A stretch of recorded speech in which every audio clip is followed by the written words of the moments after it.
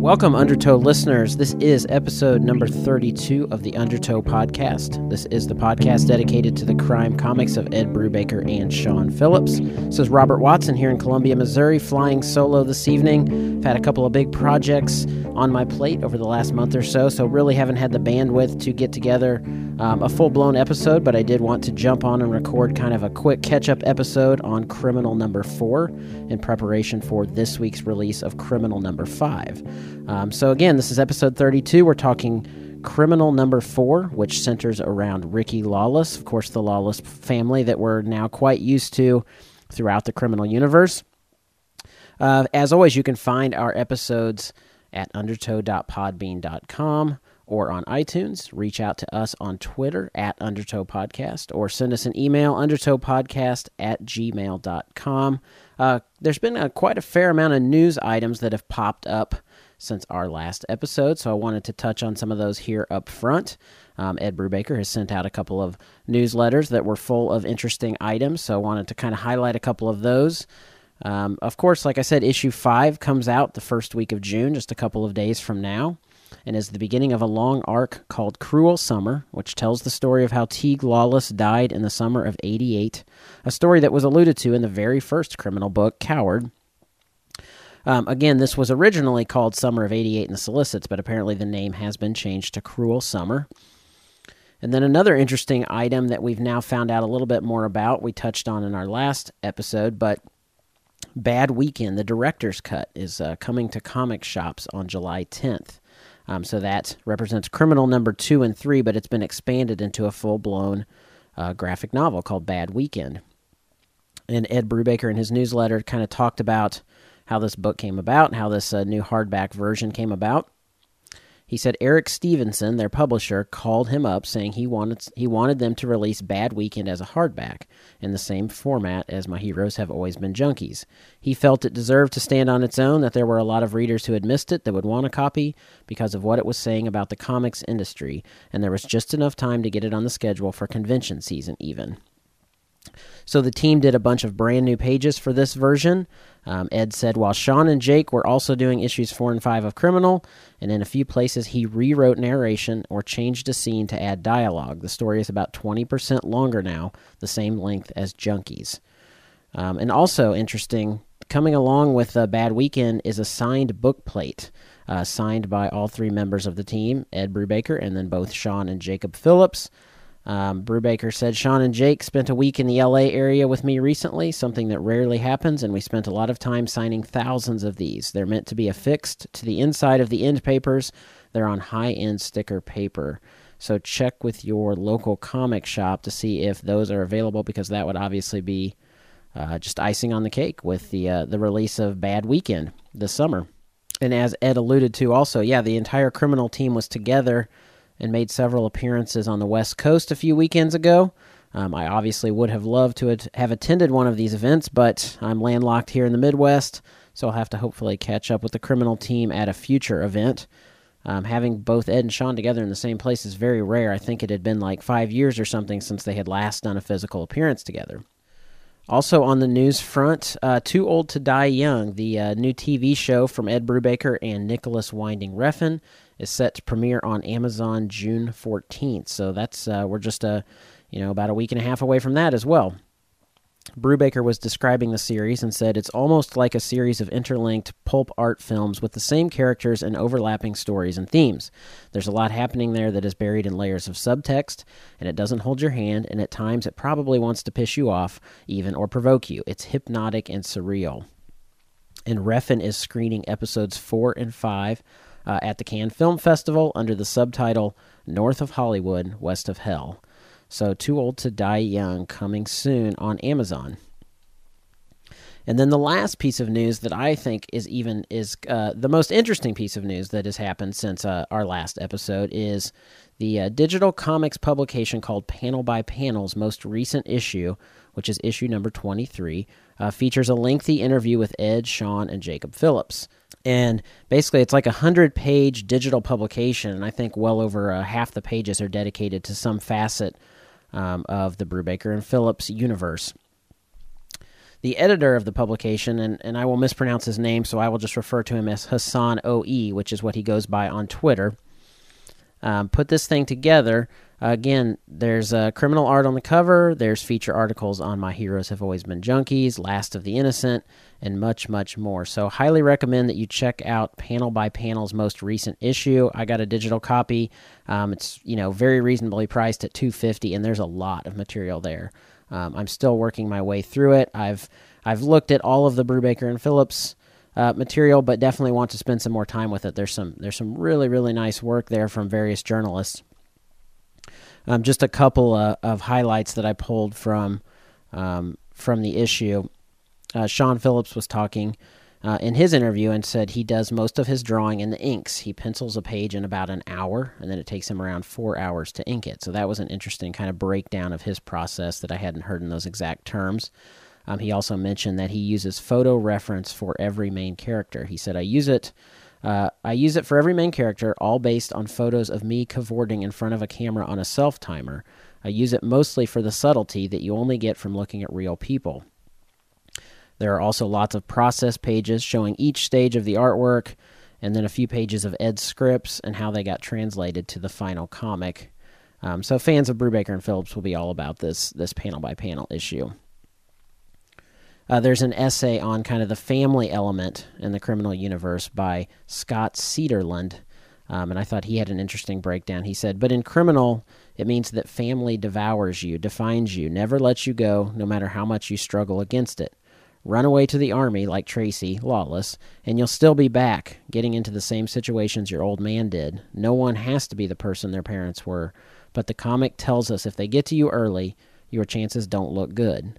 Jake, Sebastian, Teague, Tracy, Ricky, and even Ellie. These are all the sons and daughters of criminals. Criminality isn't a decision in this series. It's practically DNA, passed down from parent to child. And then there's another article on the criminal world by Ollie Masters, and he said, they're not just settings for the characters to move in as their stories unfold, but are living, breathing places that feel like they continue to exist when the comic book ends. Places that you step into every time you open up those pages, locations that you mentally visit, not read about. So obviously these are all things that Bubba and I have touched on in the podcast, but I thought they were put quite eloquently in this issue of Panel by Panel. So again, yeah, I highly recommend checking out the latest issue of Panel by Panel. It's a digital publication, and you can find out more information. I think I saw the link on Twitter, and the editor is Hassan OE on Twitter. Okay, we'll go ahead and dive into issue number 4, Criminal number 4, which is kind of the main focus. Like I said, I wanted to just kind of talk through that issue in preparation for issue number 5, which is going to kick off an extended arc. But this is a standalone issue focused on Ricky Lawless. Again, we'll throw out the spoiler warning. Obviously, we're going to dive into the issue in very deep detail, so you should definitely read it before listening to the podcast. In my opinion, this issue definitely feels more similar to the standard criminal formula than the last 2 issues that made up the Bad Weekend arc, which I thought were somewhat new territory for the criminal world. But this felt very, in very familiar territory. This story is entitled Orphans, and like I said, it's featuring Ricky Lawless, who is a character that has obviously been alluded to a lot throughout the various criminal books, but we haven't seen a lot of actual focus on that character because he is deceased in much of the criminal books. But this was centered around Ricky Lawless. It's set in March 1993. The book opens with Ricky high on crystal meth. He's been awake. He mentions that he's been awake for 5 days, and he's meeting a guy named Finn in an old body shop. We see a sign outside this dilapidated body shop called Manny's Auto Body. Finn mentions that he had been locked up in San Marcos. In his drugged-out state, Ricky, keeps hallucinating and seeing this ghost figure moving about the room. So at first, there's just some subtle mentions of this. He's seeing things in his periphery, and then it plays a bigger and bigger part as you get through the issue. But Ricky abruptly grabs a baseball bat, hits Finn over the head, and restrains and handcuffs him in the body shop. So this is kind of all in the opening scene. Then Ricky drives to his ex-girlfriend's house. This is Jen, who was in the very early arc of Criminal Coward. Genuine Jenny Waters. If you go back and look all the way into that original Criminal arc, Jen plays a very small part in that book. So we know Jen later becomes a cop, and Ricky is asking Jen to take him to Leo. Also, that's Leo Patterson, also featured in the very first arc of Criminal Coward.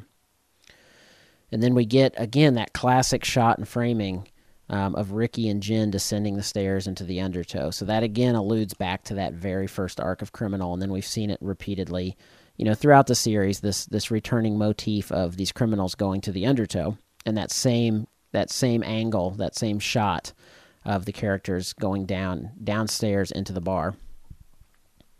And we see Jen talking to Gnarly in the bar, again, a regular occurring character that we all know, Gnarly, that bartends at the undertow.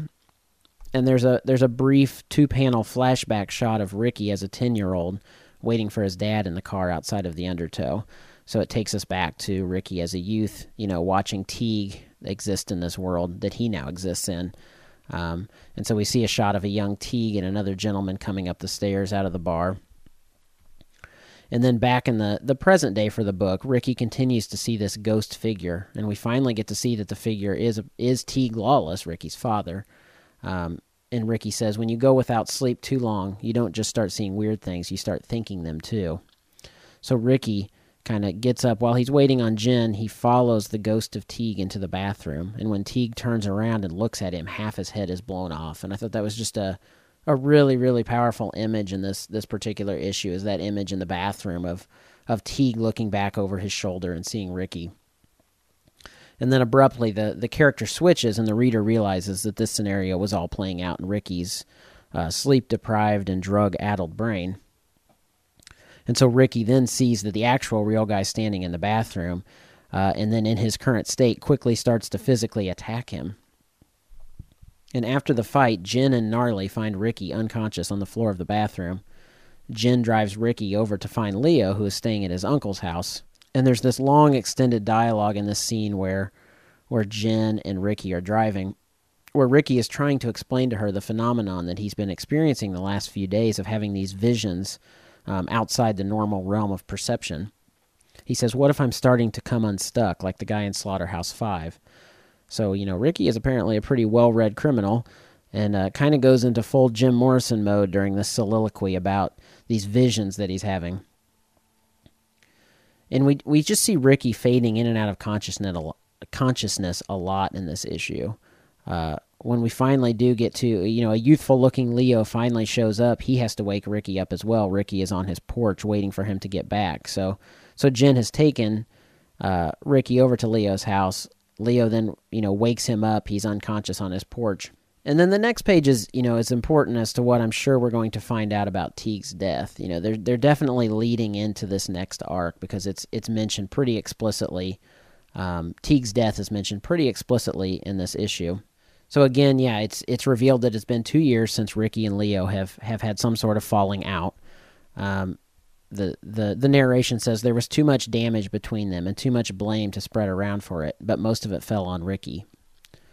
Ricky nonchalantly informs Leo that he has one of the guys that killed Leo's dad chained up across town. So this is the gentleman that we saw in the opening scene that Ricky hit over the head in the body shop with the baseball bat. So he takes Leo back to confront this man, and once they arrive, they realize the guy has already died from his previous wounds while tied up.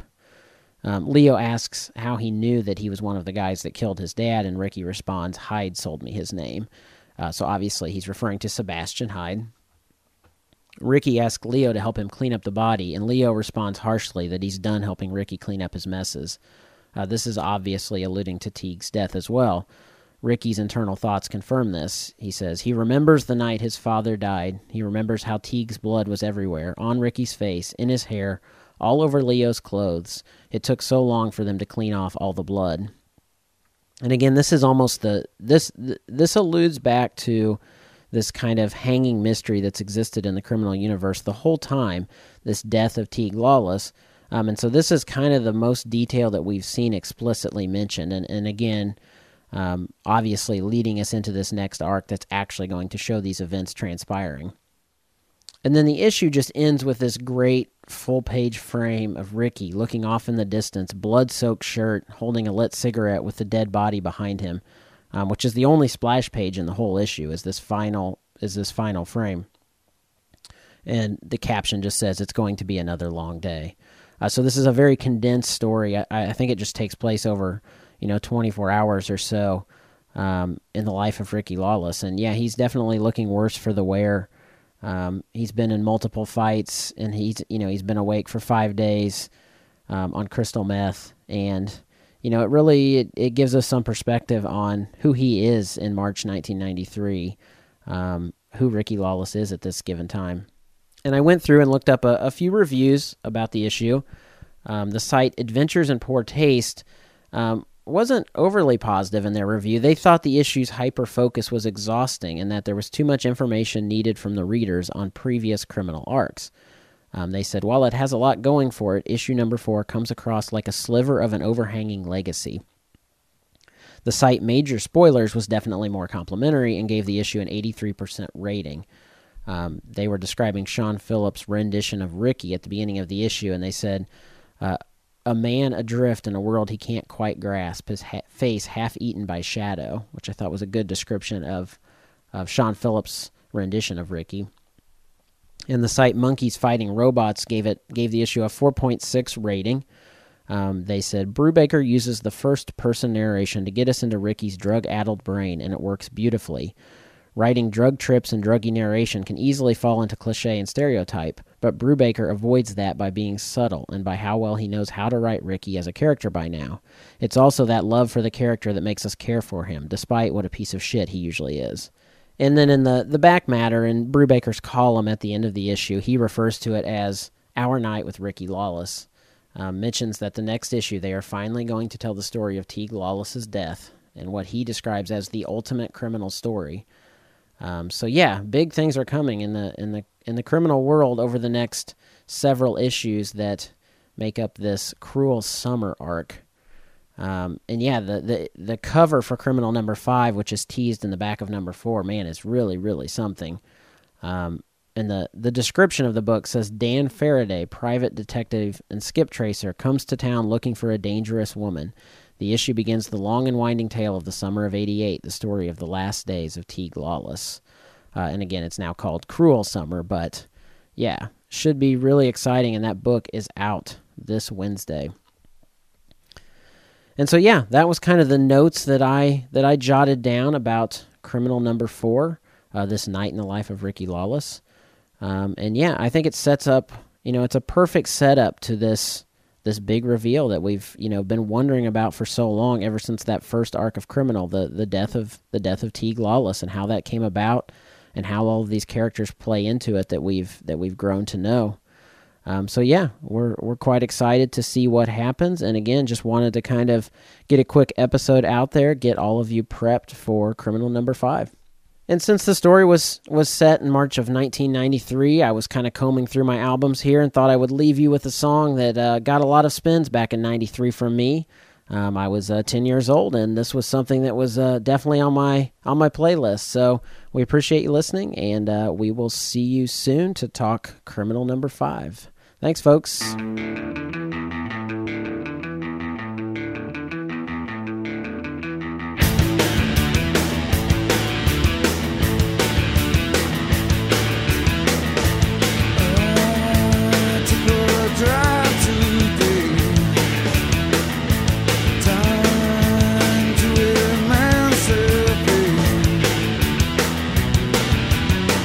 I guess it was a beating